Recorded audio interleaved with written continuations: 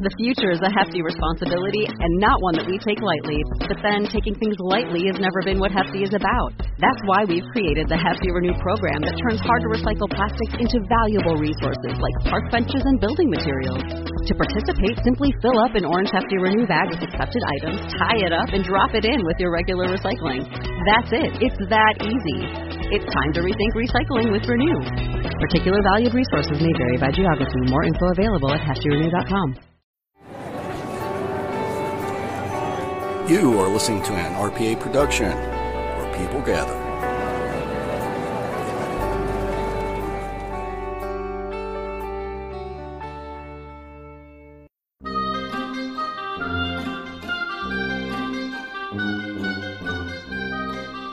Ladies and gentlemen, Real Paranormal Activity is proud to present Terry's Mysterious Moments.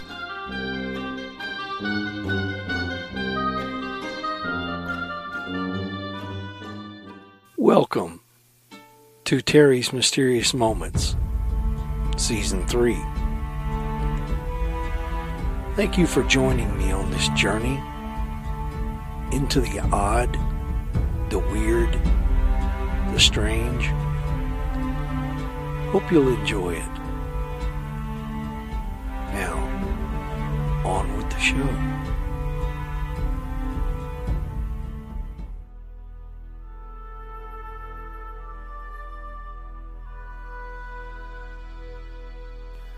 Good evening, everybody. This is Terry from Texas with a new episode of Terry's Mysterious Moments. Texas roadways sometimes harbor eerie mysteries. Sometimes they harbor momentary frights. But sometimes, and all too often, they can harbor outright horrors. Such is the case here.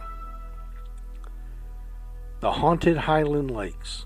Ghost of murderer Al Lackey roams US 281. Along a stretch of US 281, south of Johnson City toward Blanco, a car rockets along. The driver, nodding his head along with the song on the radio, keeps his eyes on the highway as the sun settles behind the rolling hills to his right. A last dash of sunlight reaches across the landscape and falls upon a man walking beside the road. The man turns and sticks out his thumb. The driver, not wishing to leave someone stranded at night on the highway, pulls over just past the man. The stranger, the driver notices, is very tall and has a full gray beard to match his hair. He backs up next to the man. "Do you need a ride?" the driver calls out. The man stands there and doesn't answer. "Hey, do you need a ride?" the driver yells out again, thinking the tall man didn't hear him. This time the man leans down and peers into the car. He stares at the driver. The stranger's neckerchief is red with blood, and it catches the driver's eyes. He looks at the bandana, back to the man's face, and into the man's hand, which is now tucked up close to his chest. The man holds a knife, covered in blood. He smiles at the driver. 6 are still living, whom I intended to kill, he says. But before he can say anything else, the driver throws the car into drive and punches down on the accelerator and takes off. The tall, gray-bearded man stands up and watches the car go. Then, as the light slips behind the hills, the figure of Al Lackey fades as well. In 2 days of terror in Johnson City in August 1885, the hot Texas sun beat down across the hills near the Pedernales River and Hickory Creek outside Johnson City.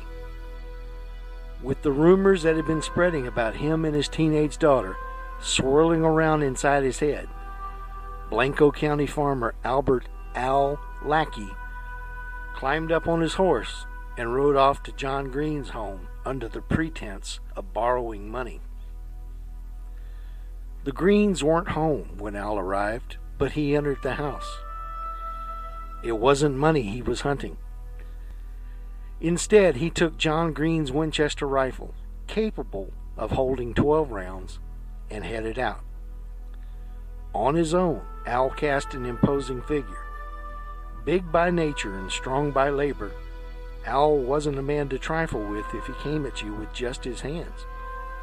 But with the Winchester rifle and a vengeance burning deep inside him on August 24th, 1885, Al was death cutting through the Texas hills.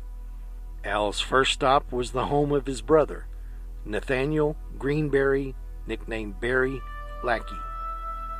He found Barry and his wife at home, and with one shot from the Winchester, killed his sister-in-law. Barry, however, managed to flee, taking off across the land to evade his brother. Upon hearing the gunshot, one of Barry's sons also ran. Al chased his brother through the field and the trees, eventually cornering him about 100 yards from the house. Barry's son, apparently not far off, heard his father beg for mercy. Al responded with one shot to his brother's head. He then returned to the house, got on his horse, and took off. Barry's son, though grief-stricken and scared, headed for help, most likely to Johnson City. Al continued on, though, pressed by the hatred he felt for members of his own family and for the community. People had been saying Al was having improper relations with his teen daughter and possibly with a stepdaughter. He couldn't take the gossip. He had to put an end to it. He rode off to the home of an older couple, Mr. and Mrs. J.C. Stokes. Here, Al kept up his deadly work, gunning both down with one shot each from the Winchester. He then turned the rifle on the couple's daughter, Fanny Stokes Lackey, and shot her down. She was the wife of Al's stepson, Charles. Then he rode for home.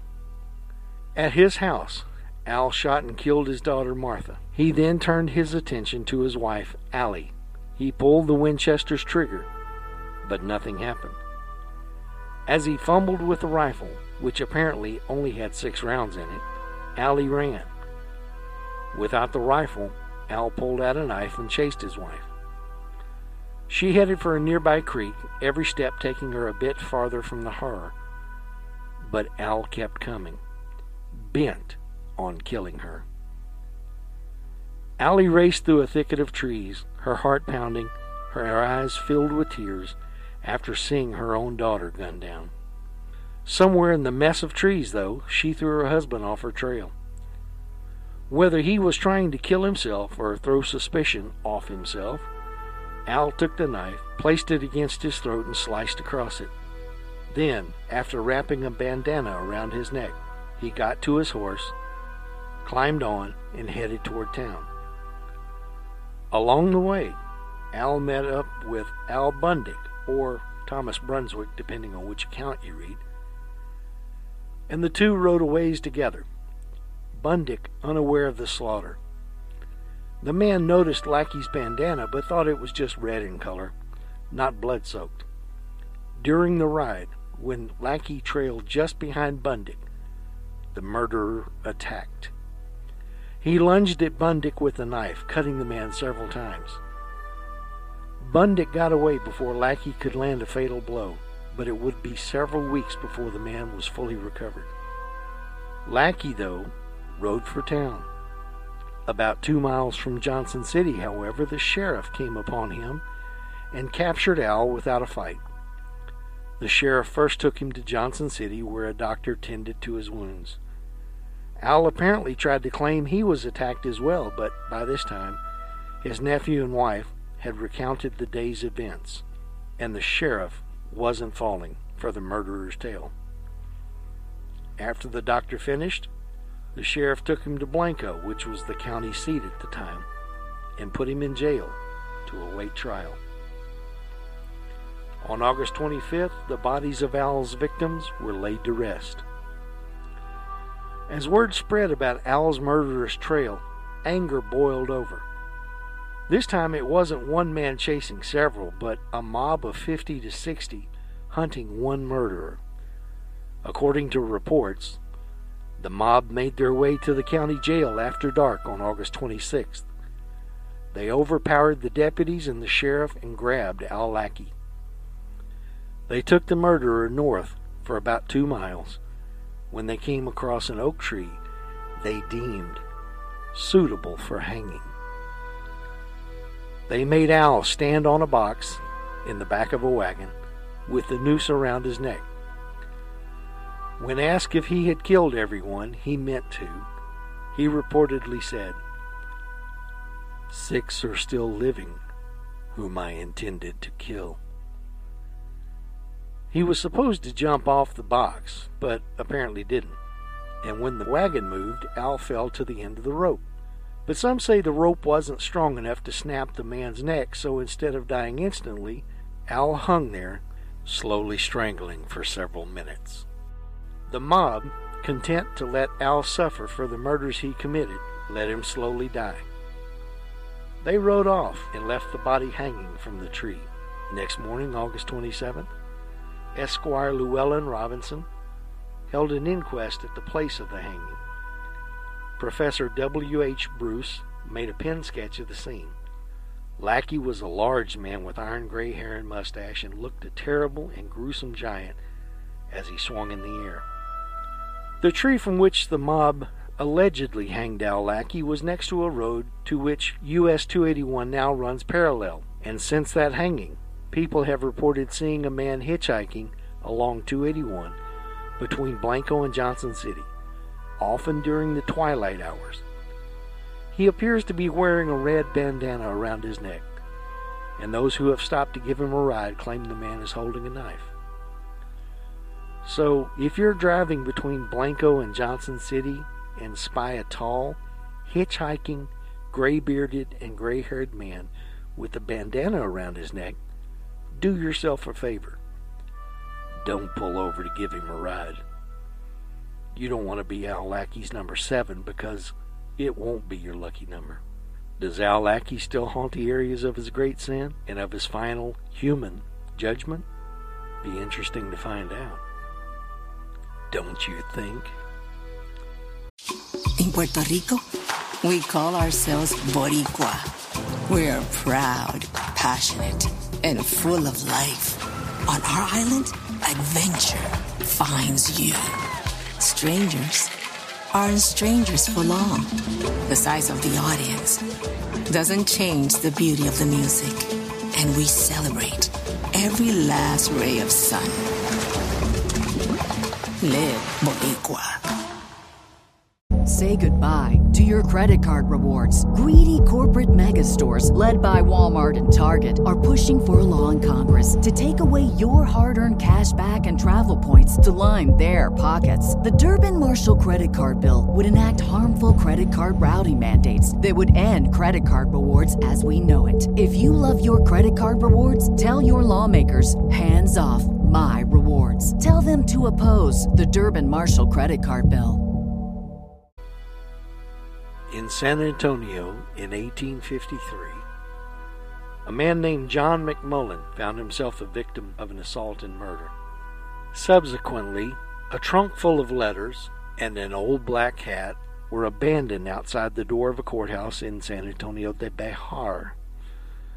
It was all that remained of the possessions of one of the town's wealthiest residents, an Irishman named John McMullen, who had been murdered in January of that year. According to Bexar County's probate records for 1853, the trunk contained, quote, papers and personal letters which are of no value, unquote. Having been declared valueless, the contents of that trunk were probably destroyed. But an archive of the surviving letters from the McMullen estate went under the hammer recently at Sotheby's of New York with a guide price of $70,000 to $100,000. Born in Donegal, Ireland in 1785, John McMullen immigrated to the U.S., first to Baltimore, Maryland, and then to Savannah, Georgia. In 1810, he married Esther Espadas Cummings, a widow with 2 children. Apparently she had some Spanish connections which may have contributed to the decision to move, and they moved the whole family to the boomtown of Matamoros, Mexico, which was newly independent Mexico in the early 1820s. There, Esther and John adopted another child, a 9-year-old boy named Jose Antonio de Jesus, while one of Esther's children from her first marriage married a Sligo man named James McGloin. Together, McMullen and McGloin established a merchandising business which quickly became successful. The ambitious pair soon discovered that there was a bigger prize to be had because the Mexican government was giving large land grants, known as impresas, to anyone who could colonize the vast empty acres of Texas. There was one stipulation: only Catholics could apply. With Irish immigrants arriving in New York in droves, it must have seemed like a no-brainer. And by Christmas of 1829, McMullen and McGloin had settled some 200 Irish families on an area of prime land which stretched from the Nueces to the Medina rivers. Many setbacks occurred. There were outbreaks of cholera, there were threats from local native tribes, and as a result, a lot of the Irish colonists left. And as the 1830s wore on, political disturbances escalated into outright revolution as Texas asserted its right to self-governance. A flavor of the times can be had from one of the letters written to McMullen from an unknown colonist. It comments on the local elections of 1834 and complains that promised land grants had not been made. Following the War of Texas Independence in 1836, McMullen gave up the colonization idea. He sold most of his land to his son-in-law McGloin and settled at San Antonio, where he became a successful merchant and farmer. He kept a foot in politics too, serving as temporary president of the General Council of the all-new Texican Republic. All the while he was buying up land, and by the mid-1840s he was a wealthy man, a familiar and impressive figure in his black cape and black hat on the streets of San Antonio. It all came to a shocking end on the night of January 20th, 1853, when an unknown assailant entered McMullen's home, bound and gagged him and slit his throat, leaving him to bleed to death. A nephew of McMullen arrived in Texas from Pennsylvania to claim the estate left by his uncle, and it was eventually split between the McMullens and the McGloins. Many of the letters in the auction were written to the younger John McMullen by Jacob Welder, a German-born lawyer and newspaper publisher who had settled San Antonio in 1852.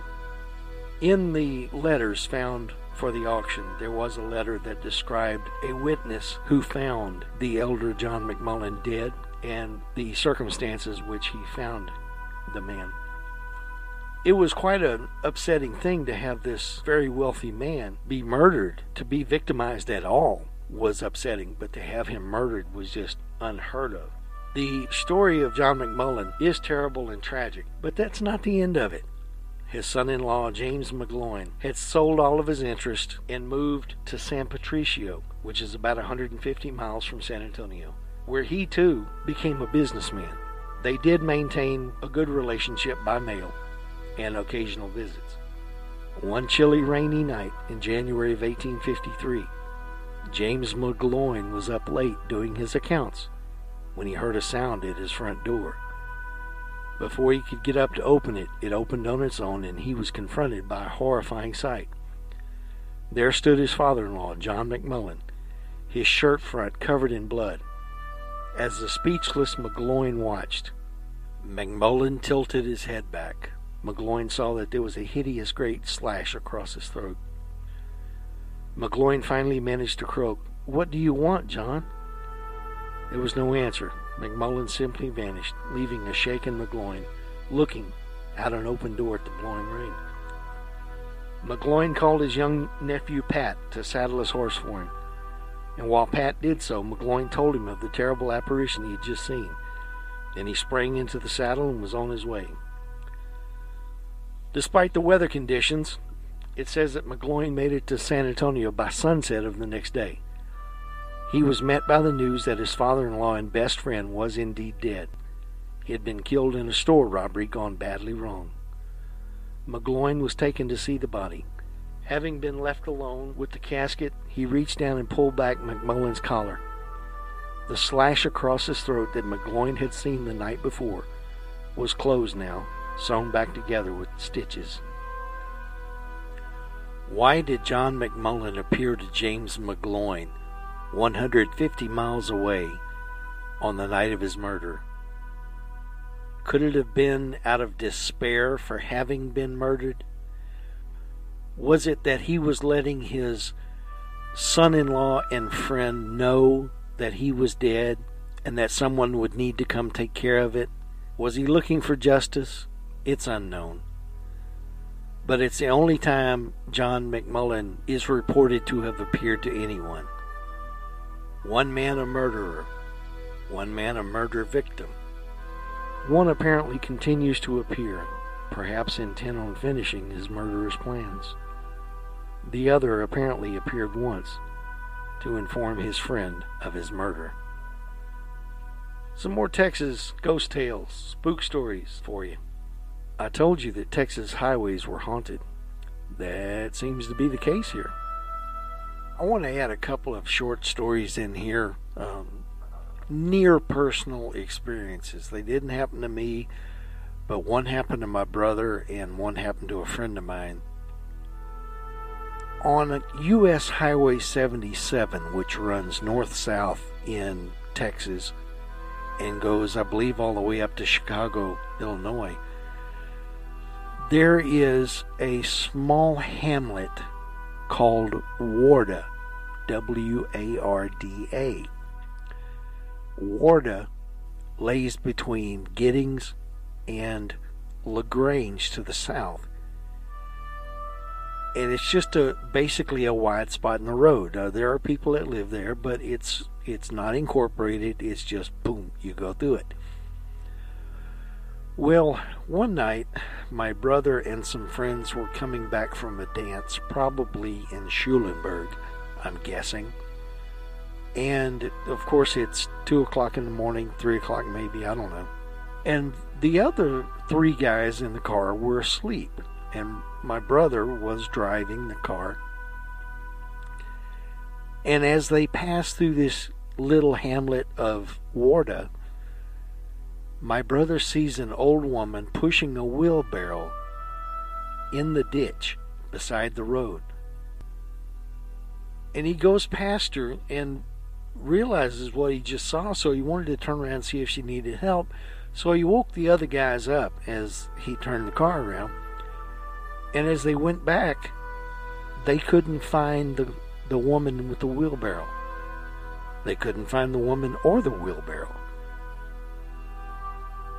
This is an entity that is known as the Warda Witch. People apparently have seen her in this very fashion. A lot of people know about this story, or at least this entity. I don't know what it is. I don't know what it could be. I don't think it's mass hysteria because the people are so varied who know about this, and they don't have any connections between them. So I'm just happy that I don't drive US 77 south very much, because I don't know what I would do if I saw her. The next story is from a friend of mine back in the days when I ran around in Giddings. And ran around doesn't mean getting into trouble. Ran around means I worked there, I had friends there, we hung out there. But we all ran around together. This young man lived behind the city park. And at that time the city park was not very large. It had a baseball field or two on one end, and it had like picnic areas on the other end. My friend tells the story that he was going home late one night after doing whatever you do in Giddings late at night, and he decided to drive around the park. And as he was driving around, he went around to the back side of the park, which is not very far from the front side of the park because this is not a very big park. And he sees a woman walking alongside the road. He finds it odd, but him being a virile young man, he's going to be the Cowboy Superman, and he rolls his window down, pulls up next to her, and asks her if she needs a ride. And said she was soaking wet, had long black hair, and was wrapped up in like a white sheet. And said she turned and looked at him with such a look that the Cowboy Superman left, and the Cowboy Coward took over, and he floorboarded his truck and got out of the park and went home. I don't know where the story came from. I've never heard it from anybody else of it happening to them in that park. By the way, I'm getting chills while I'm telling this story. I believe this young man because he was terrified when he told the story. And he wasn't that good of a storyteller to begin with, but he told that story with such feeling and conviction in his own soul that he had seen this thing. So, yes, Texas roadways are haunted. We may not have phantom hitchhikers much. I don't hear much of them. But we do have some strange things. We have lights along highways. We have trains that you can hear running alongside the road when there's no tracks. Different places, different things like that. Remember that you can download the Real Paranormal Activity app from your app stores, be it Apple or Android. Install those on your device, and you can get to all of the RPA shows.